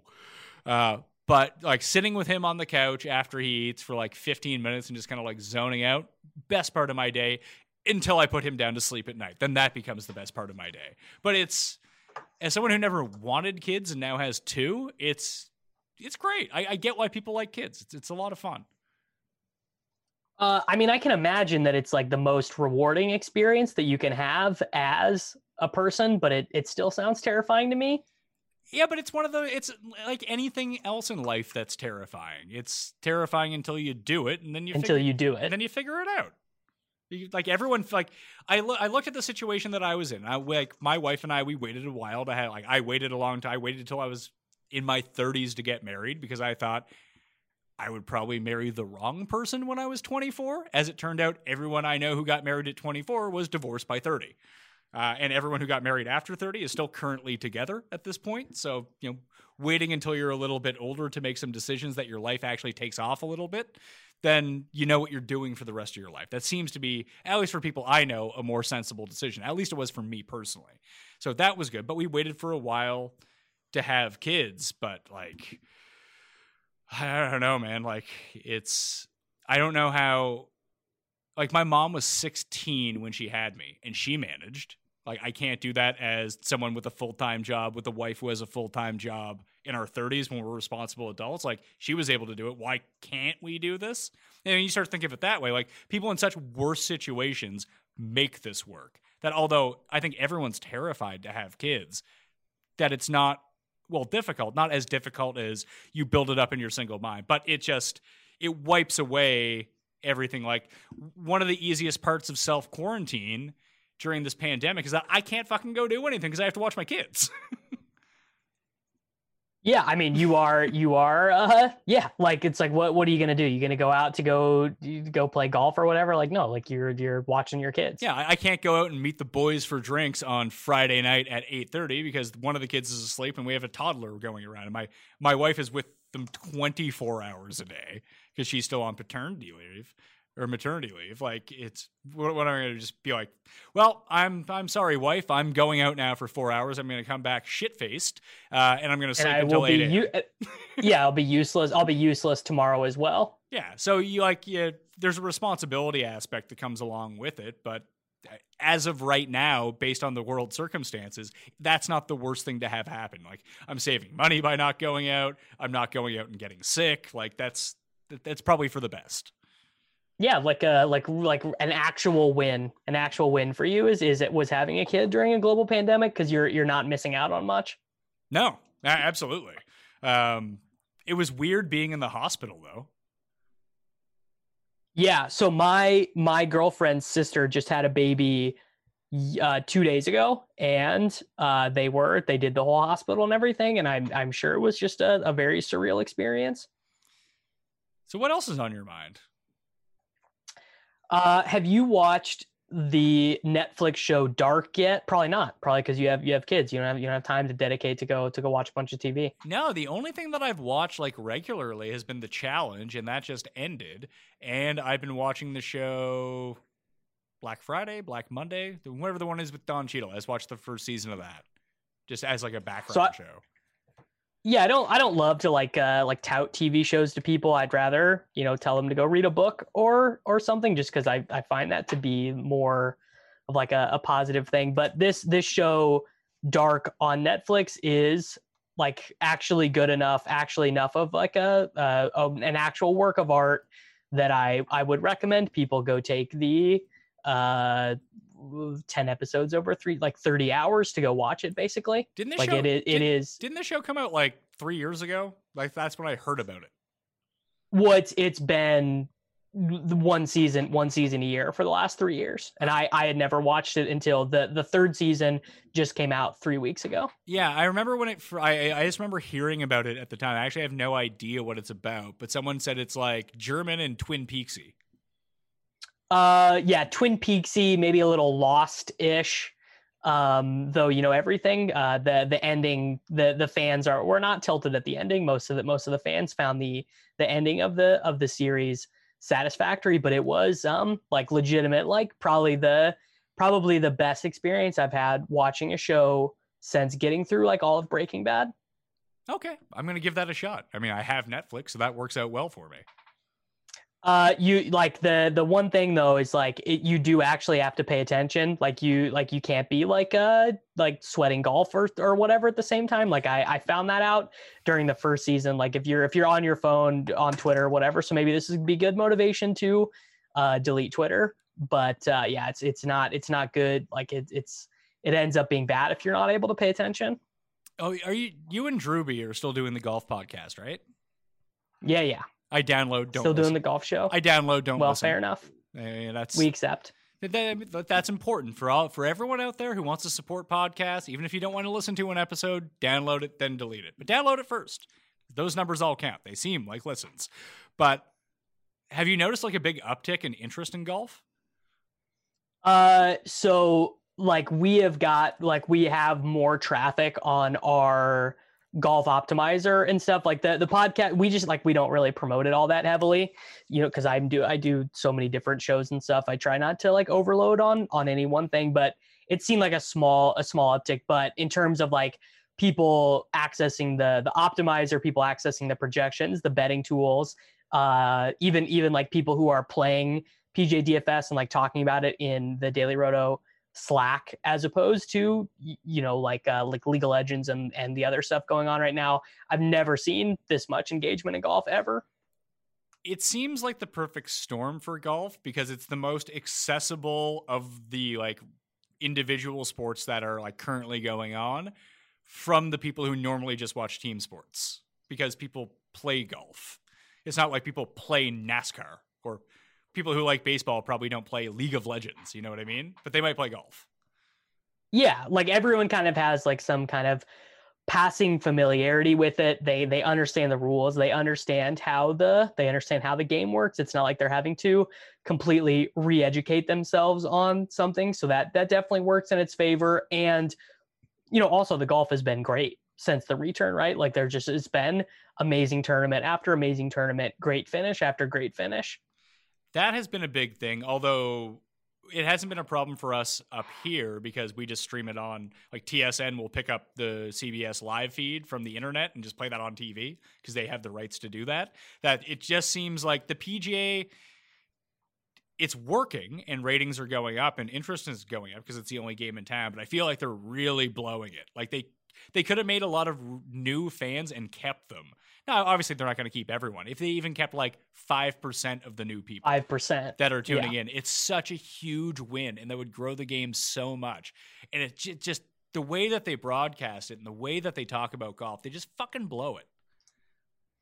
I mean, it is unbelievably bad the way that they choose to cover golf. Like, and I don't know exactly whose fault it is. I don't know if it's the TV. Like, I don't know if it's people who hold the rights, if it's the PGA Tour, but like, just the way golf is presented to the public is in all of the avenues. If we think that there's an infinite number of outcomes for the way that they could present golf to the people, this is like in the bottom 10% of those outcomes. They just seem to be gearing it towards 65-year-olds, which is fine because that's a large. It's probably even the majority of the golf audience, but all of the new people that have come in recently are not 65-year-olds. They're people just, 25, 45. People who are not inept at finding things on the internet, or they want to see golf shots. They want to see like an actual sports happen, where it's not like, oh, let's cut over to this random interview we did 5 days ago. Like, I just can't believe that they still like doubled down on that as their product. It seems like something driven from like focus group hell, right? Of like talking to a bunch of like 53-year-old guys who are like sell insurance or whatever and asking them what they want to see. But like, yeah, I mean, it's the stone cold worst way to do it. Like, it should just be shot after shot after shot. We should be seeing all of the important moments, and we really don't. And again, I know I've hammered on this point for like 3 years, but this would have actually been the perfect time to integrate a DraftKings style broadcast as a web property for this. That would have done such giant numbers right now. And I know it's probably it would have been huge. And it seems like it'd be easier to do because of code. Like, you could have tested out so much random broadcast shit that you wouldn't have deemed acceptable on your network because of the standard that it was at. And you could have used the pandemic as a cover of, well, we're just trying stuff out. We're just trying. Yeah. So like, literally you send, a bunch of different groups out, and like you have more cameras out there, or like you like leave maybe you leave 10 guys and they just stay on the green for a hole, and they're like using Zoom and stuff to get entire shots. Or you have one cameraman for probably not one cameraman for every grouper, but like just the shot quality would not be as good, but just overall you're seeing more shots. Yeah, I had the low cost idea is send one person out with the entire group that just does an audio feed. Yeah. So, and how would that, like, you put the audio feed on the broadcast, or use that as the radio feed, or how would that work? Just set up a streaming service. If I want to follow along Luke List, Siwoo Kim, and Chess and Hadley, I can tune into their group and see what's going on. And these guys are mic'd up? Well, the guy who's following them is mic'd up. He's telling you what's going on in real time. Oh, so, okay. I see what you're saying. Yeah. So it's like color commentary. Yeah. I mean, that would be super low cost, and that would be amazingly effective. Like I would pay for that service. Yeah, for sure. And like, I get how video is expensive. Video is much harder than audio. Hence, I mean, I'm having tech problems right now. That's why we're recording this audio wise and not video wise. But just the level of entry would be so low on that. And then you could start cobbling things together. Like, hey, we can see by Shot Tracker that Luke List is, we just got told that he put it into the left rough. And if you wanted to kind of cobble together like a red zone type thing, be like, let's cut over to Jack Adams, who's with that group right now. What's Luke List looking at live right now? Here's what he's looking at. Yeah, I mean, golf red zone is what we all want, right? Like that is what we want. We want from, 10 a.m. on Friday to whenever guys are done playing, to see every important shot. That's what we want. / 7 a.m. on Friday. But I think it works two ways. I think you have a red zone type channel hosted by Pat Mayo, where I kind of cut it, like I'm following along with everything that's going on, and we can cut to everything. And I'm getting like the Shot Tracker live information to me. I can see where the shots go. We can cut into this person on this hole, and I can tell you that. Or you have the opportunity for like MLB TV, where you can create a 4-box or an 8-box, and you can just highlight the golfers that you want to watch with no commentary. It's just like, here they are. Here's what they're doing. I mean, that is the literal dream, right? Like that is the like what they did at the Masters last year, right? But for every tournament, that is what we want. And live, because that was not live. That was you go into the app and see the shots 30 seconds after they happen, which is getting close, but it's not quite there. Yeah, and then you have that live, and I mean, do you think in this streaming service, do you have the ability to like, okay, I want to go watch all of Finau's shots today because I have him, and I need him for a 6-6 or whatever, and so I just want to watch every shot that Finau makes. Is that in your vision? Yeah, I think that as soon as that would probably have to be after the round is over, or maybe at 9 that you get a supercut of every shot that someone hits if you want to archive it and go back and look. Well, I mean, so let's fast forward a year, and we get past COVID, and there are no restrictions in terms of how many people we can have on the course and everything. Like, why can't we have a cameraman with every group? I think it's the cost and the logistics of all of that. Like, I don't see why we can't, but yeah, it's just too much money. There are reasons, and I think that, I mean, just even the actual, like, to get real cameramen to do it, like, cameramen make a lot of money. People may not know that. I know a few cameramen. Yeah, and they don't work for free. No, and they're traveling around. Like CBS has its own team that you would have to find a lower cost way to do it. That's why I think that the audio barrier to entry is just a very easy way to see if people are actually interested. So the PGA puts out a product. Maybe it's NBC. I don't know. Let's just say it's the PGA, and they have this partnership with DraftKings, and they tailor this audio. One guy per group goes around following, giving you live updates of everything. You sell that subscription that you can probably stream through the DraftKings app as well, because they're partners, that you can just like on your DraftKings line be like, hey, follow this guy around live. And you can hit a button and it streams through your app through whatever service that they have. But on the PGA side, if you wanted to do that, you could also bake in affiliate stuff for the PGA Tour to go back through to DraftKings so they can make money on it that way. And people are still paying for the product as a subscription fee per tournament, per month, per year, whatever you want to do. Like you could just constantly be selling on that. And you know that the people who are actually seeking out this product are people that spend money on the internet. That is true. Yeah, the money funnel is big, right? Because they don't want to go through all this work, develop all this streaming for people who they can't monetize. No, but the people that they would be developing for are the people who spend the most money on the internet, like frivolously too. Like they're like Lindsay Nagel from The Simpsons. Oh, what's in my purse? Oh, disposable income. Yeah. That's The Simpsons. That's interesting. I'm trying to get Bill Oakley on the show. I've reached out to his personal assistant who books his stuff for him. I really want them, but we are getting to a part in our future with The Simpsons, Pat, where it will be done airing, or they might start about thinking replacing the voice actors. All of the voice actors, or just the problematic ones? Yeah, like Henry Shearer hates doing the show and just calls in and does all his stuff. But Disney owns it now, and just like an overall change in the means of production for that show, I think probably is in order. Well, how old is Harry Shearer? He was old when they filmed Spinal Tap in like 1984. Harry Shearer, he's 76. Yeah, he is. Like Dan Castellaneta is probably like the youngest one, or actually Hank Azaria is probably the youngest one. Yeah, Dan and Nancy are both 62. Julie Kavner is 69. Hank Azaria 56. Yeah. So, but I mean, it's certainly to the point of where, if they decide that Disney decides, it's worth the money to keep producing it, that they are going to start thinking about contingency plans in terms of replacing the voice actors. I mean, it's not like the people who grew up with the show, like me, even care. Yeah. I don't give a shit. So as long as they don't think it hurts the bottom line of like disenfranchising the new viewers that they have, then they should have done this 20 years ago when everyone who was the original generation of Simpsons fans stopped caring about The Simpsons, because these guys print money, the voice actors. I still watch the show. I just like it is Simpsons is, everyone has their comfort food, right?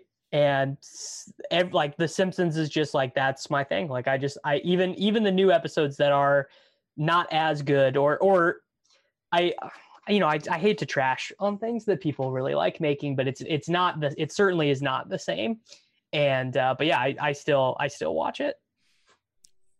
I don't have, I'm not someone who has an overflow of disposable income, but I'm especially someone who doesn't have an overflow of disposable time anymore. Disposable time. And investing it into Simpsons episodes I don't think are funny is probably not a good use of that time.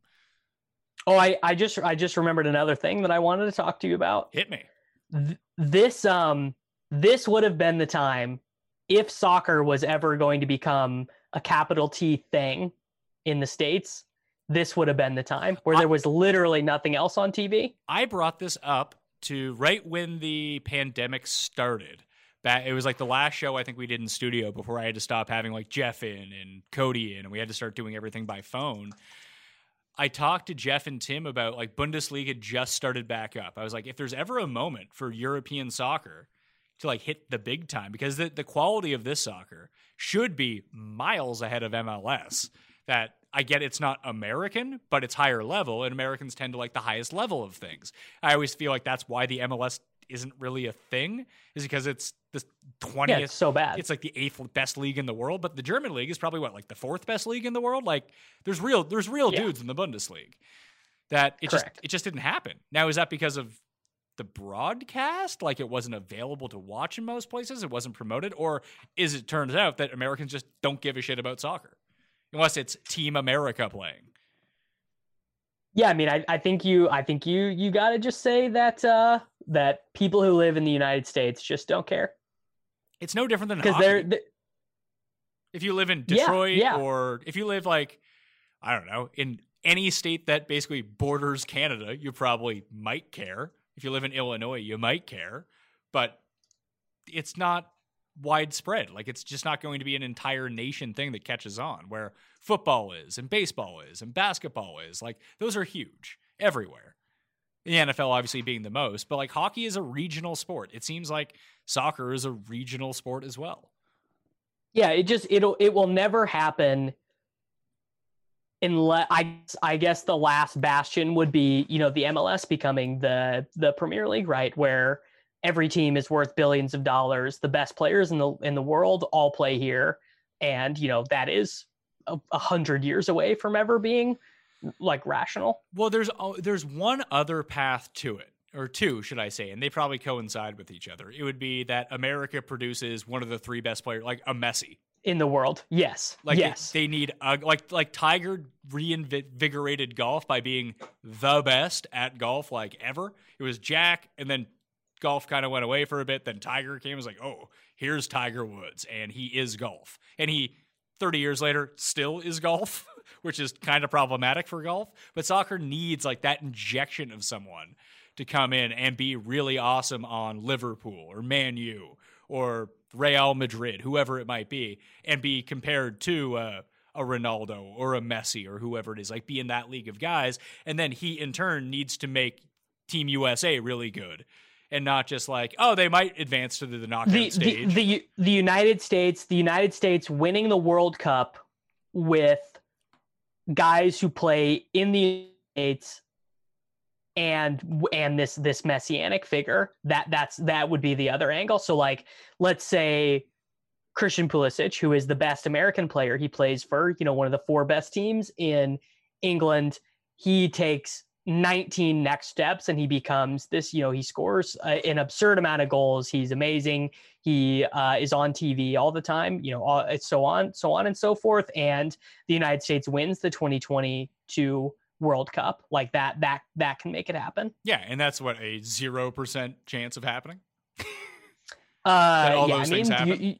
United States men's, like the way the U.S. men's soccer team is set up, it's a total nightmare. And this actually, if we wanted to bring it back full circle, this again comes back to the ways in which Americans care more about capitalism than the greater good, because American soccer for youth kids is very much like pay to play in a way that it is not in any other country. So our best athletes a lot of times just never even start playing organized soccer. Yeah, it's a lot like in Canada, like all our best athletes play hockey. And that's it. That's the reason that Canada is good at hockey. They all play the same sport. Yeah. But it's also the reason, like, and it completely coincides basically with Vince Carter, is that once Vince Carter won the dunk contest 10 years later, all of a sudden Canada had like good basketball players all of a sudden, not on the level of like the United States, but versus what we had before was way different. Like, we have guys every year who are good. Yeah, it's literally the same thing. They're just what I don't even know what I would tell a kid who wanted to become a great soccer player in the United States right now. I'd be like, well, you're never going to win a World Cup because we're a mess, and it's going to be very hard for you to make a ton of money. It's going to be very hard for you to get elite level coaching. Like, it's the obstacles seem impassable. And there does become a thing as well that one of the reasons that golf really succeeded under Tiger was when Tiger won the Masters. Tiger winning the Masters leads PTI. Or if Tiger breaks a record, it's the first thing on SportsCenter. Yeah. There's never been anything like that for American soccer. Like, there hasn't been a guy, he scored 6 goals and like broke whatever. Like, we're leading talking about this. No, we're going to talk, like, opening segment on SportsCenter is going to be Adam Schefter updating you on like the players union for the NFL. Like, you need that transcendent person to become the story to give the sport more exposure. You see it during the Women's World Cup for USA soccer, but you only see it during Women's World Cup. Women's soccer isn't a thing outside of the World Cup going on. Like, it doesn't, at least it doesn't seem to be. I mean, there is actually in Europe, there is a big women's soccer league that gets, multi-millions of dollars thrown at it. And that does get coverage on, like, I listen to soccer podcasts and that are, mostly focused around the men's game, but they do talk about the women's game because it is like a real thing over there. But yeah, just that it's not the NWSL, which is the American women's soccer league, is not well funded, not a big draw. And it doesn't get the exposure of leading certain things. It's like if, I don't know, Justin Thomas wins the PGA championship, there's a chance that is not the lead on SportsCenter. If Tiger Woods wins, it is. Correct. Yeah. No, that's true. And there have been a lot of guys who have been supposed to be that guy, but then it never happens. It's the same way in tennis. Like Serena and Venus are one thing. They can lead by winning Wimbledon. There's just no good American tennis players anymore. Like, who was the last good American tennis player? Andy Roddick, who was very clearly the bottom rung of the good players. Like when I follow tennis a little bit more closely than like the average person, but I don't have a great answer to that question. I don't follow tennis all that closely, but like I remember growing up, like when I thought American players, like you had Agassi and you had Sampras. Like Michael Chang was also really good, and he would always like be lingering in Grand Slams. But for the past fucking 20 years, it's been Federer, it's been Nadal, it's been Djokovic. Andy Murray made a little run for a bit. Like Roddick won a U.S. Open. That was it. And then there's like Marat Safin would come out of nowhere and win every now and then. But it's literally been the same three people for like a decade. I mean, the guy who is the best American tennis player and has been for the last few years right now, it's Isner. Yeah, and he has no Grand Slam wins. No, he's just a real tall dude who serves real hard, isn't he? John Isner follows me on Twitter. Sweet. Shout out John Isner. He's a lot like Canada has Milos Raonic, who is like this. I think he's like the exact same as John Isner. They're like Gordon Ivanisevic. Yeah, I like Milos. He's one of I like to watch him play. Why? If you get him moving from like left to right, he's like a statue. He's like the Drew Bledsoe of tennis players. Well, in daily fantasy tennis, like the way you win, yeah, you need the aces, and Raonic and Isner are super good at those. Oh yeah, they're all serve, and that's the entire game. But like it's such a contrasting thing, like especially at Wimbledon, or even at, let's just say the French Open, when you're on clay and everything is just so slow. To watch an athlete like Nadal, who's even past his prime now, like out athletic these young guys just because they're statues, it's like you're watching two different sports. Yeah. I mean, it really, like their philosophical approach to the game, like it seems like they're playing a different activity. Yeah, and like the athleticism that Nadal has, just the speed that he has, like the power in his wrist that he has, is just like, this guy's like a different human. And he's old now. Yeah, like, Nadal's an old man now in terms of tennis. So like I always like to think of this with athletes of like, if they didn't play this sport, could they be a pro in another sport? And like Nadal probably could have been like he could have been a point guard. He could have played soccer probably, Yeah, he's tall too. I think he's like 6'1", 6'2". Yeah. But he's he's a year, and you're like, he's a year younger than me. He seems like he's old. Yeah, and he's old. How's that make you feel? Not bad. But like, how is Federer still a thing? Like, how is he still good? I guess. Well, he hasn't really played. Federer hasn't really played because he's been hurt. But yeah, I don't have a good answer for that on how Federer's still good. How old is Federer? Federer's 38. 38. And he last won a Grand Slam when? Like last year? Yeah, he's not played since let's find the last time he won a Grand Slam. The last time he won a Grand Slam was he won the Australian Open in 2018, so 2 years ago. But he won Wimbledon in 2017 as well. And he won the Australian Open in 2017 as well. Yeah. So that sort of longevity is I mean, it's unheard of in tennis. Basically, tennis is really a young man's and or woman's game. Yeah, well, it just seems to me that people just stop playing. The only logical conclusion behind this is that at a certain point, people almost across the world stop playing tennis. Well, you just can't move the way you need to once you get past a certain age, basically. No, but before, like, you would have guys that were 28 and they were washed up. Like, yes, Federer's probably the best player ever. Nadal's probably up there. Djokovic is probably up there as well. But the fact that they're able to sustain their careers a decade longer than everyone else leads me to believe that that decade behind them is that all the best athletes stop playing tennis wherever they're from. I mean, maybe. Could be. Like, like, no good American athlete plays tennis. Like, not like the cream of the crop. Like like it's like baseball. Like they're playing basketball or they're playing football. Yeah, like what? Like where? I guess you'd have to be a really good athlete whose parents really liked tennis. Like that would have to be how really good American tennis players come about. Where like your parents are like, yes, you're good at basketball, yes, you're good at football, but we really want you to play tennis. Yeah, unless you're Joakim Noah, where your dad is one of the best tennis players of his era, and you're just like, yeah, play basketball instead. Yeah, like I'd rather, yeah.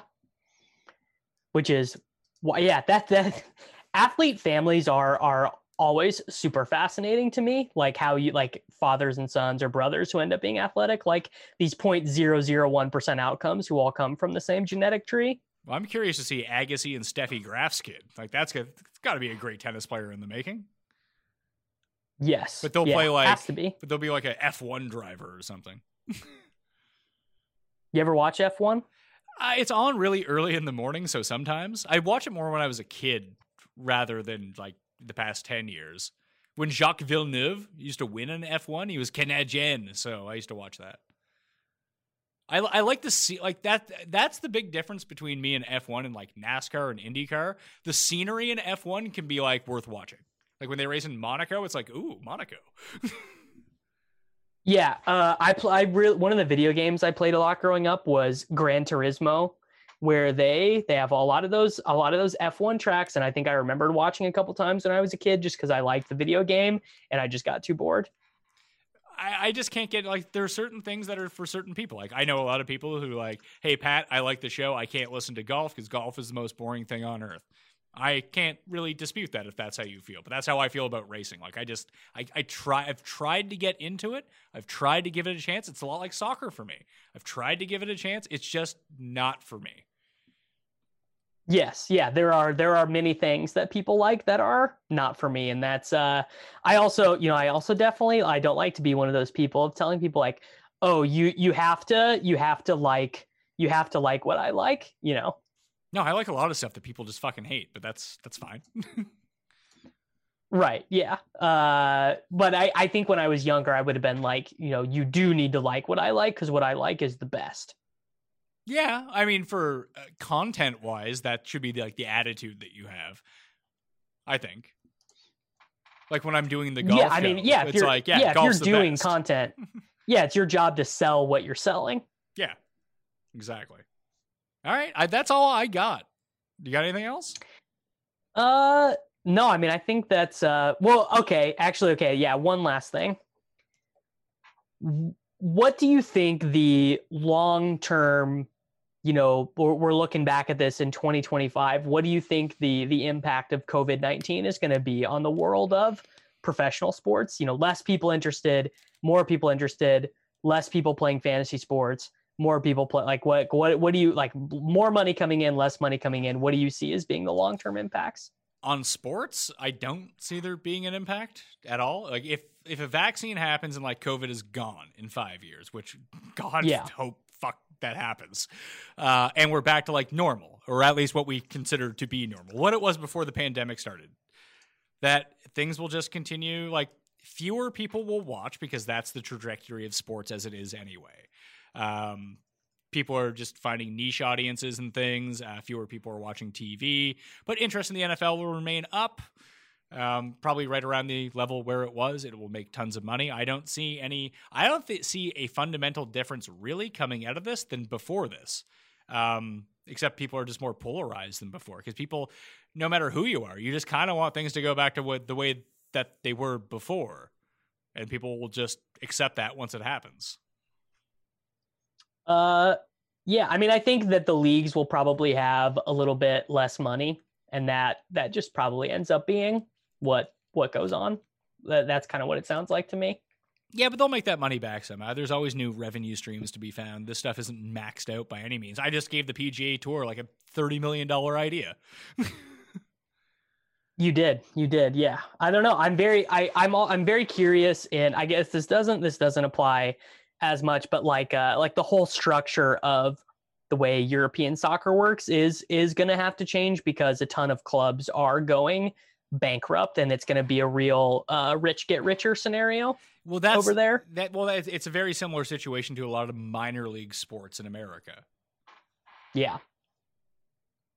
Like, how does the minor league baseball system exist when it doesn't broadcast or doesn't take place for basically a 2-year gap, with no games being played this year? Like, I can't even imagine. Yeah, I guess the other impact on sports too is we found out what sports have the ability to hit bigger or sustain themselves, and which ones just are never going to catch on. I mean, yeah, we did learn that. If I was in charge of making people care about soccer in the United States, I'd be real disgusted with what happened. I'd be like, well, I don't know how I'm supposed to do my job now. I feel like esports had a moment to seize itself, and it didn't. Like, it just never got. Like, obviously esports is huge. It makes a ton of money, and around worldwide, very popular.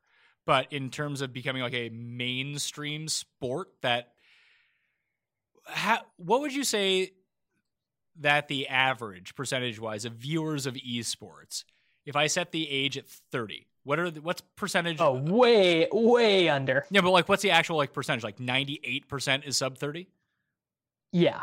I'd say like 90% is sub 21. Okay, so maybe that has the ability to come along like the next wave once people are familiar with that. But if they ever wanted a shot to catch on with older, like, and when I say older people, I mean like me, who's 35. That's never gonna happen.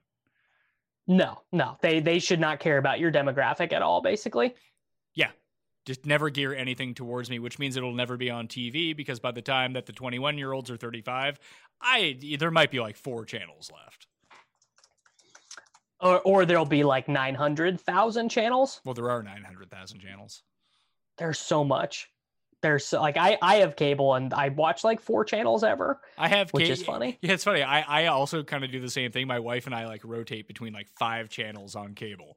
Yet we pay for like every channel, because like there might be a show on a channel once every 3 months that like we're scrolling through like, oh, I'd watch that. Well, and it's also nice that if you have cable, like, you just have access to like other streaming services when you go to use your cable login. So I found that to be nice. It is. I like the a la carte stuff. I don't know if you guys have that in the States, but like I can kind of pick the channels that I want, like on demand. Like they do like, here's they $2 do like a month. packages. Yeah, like we have packages, but we also developed a thing where it's like, hey, for $3 a month, you can pick a channel for $3, and you don't need to subscribe to a package. You can pick these like 20 channels for $3 a month each. Yeah, we do not have that. Or you can buy the package, which might have it in it, and the package will be cheaper, but you need to buy like 8 packages to get all the channels that you actually wanted. I mean, that I would like, so like, for example, I paid the extra money to get the golf channel in the like this, the third up package or whatever. But it was literally, I only wanted the golf channel, and I pay like an extra $10 a month for that. I'd much rather just pay $2 or whatever for the golf channel. Yeah, so I think I pay $3.50 a month for golf channel, but I only get like out of the golf channel package, I get that. I pay $3.50 for that and $3 for NFL Network, just to make sure that I have those. But I don't have like NBA TV because I don't watch NBA TV.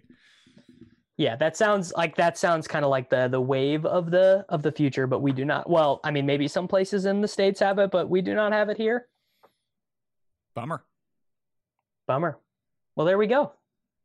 Everyone should That's the subscribe. show. Everyone should subscribe to the Takecast with Davis Mattek and the Pat Mayo Experience with Pat Mayo. Rating these shows. Don't even need to leave a review. Just scroll down, tap 5 stars. Just a little rate. Takes like 3 seconds. I every a couple weeks ago, no, probably a couple months ago now, I went through and left a rating and review for every show I subscribed to, because I was like, I host a podcast. I ask people to do this all the time. It's literally the least I can do. I did that too. Not like I did it years ago, but every time I subscribe to a new podcast, try to give myself a week. Do I like it? Do I not like it? If I do, I go and immediately do that because, yeah, I know how valuable that is. The Pat Mayo Experience worldwide, about to cross 4,000 ratings, which is nice. Worldwide. There we go. Very proud of you, Pat. Thank you very much. Thank you all for listening out there, by the way. Thank you, everyone, for listening. Yeah, it was a good show. Good talking to you. All right, man. It was nice to catch up. Yeah, good chatting to you, Pat. I hope we get a chance to do more Corona casting soon, or maybe just regular casting, regular chatting as the coronavirus recedes to be a memory. Yeah, true. All right, man. Stay safe. Stay safe. Take it easy. Pat Mayo Experience! Experience!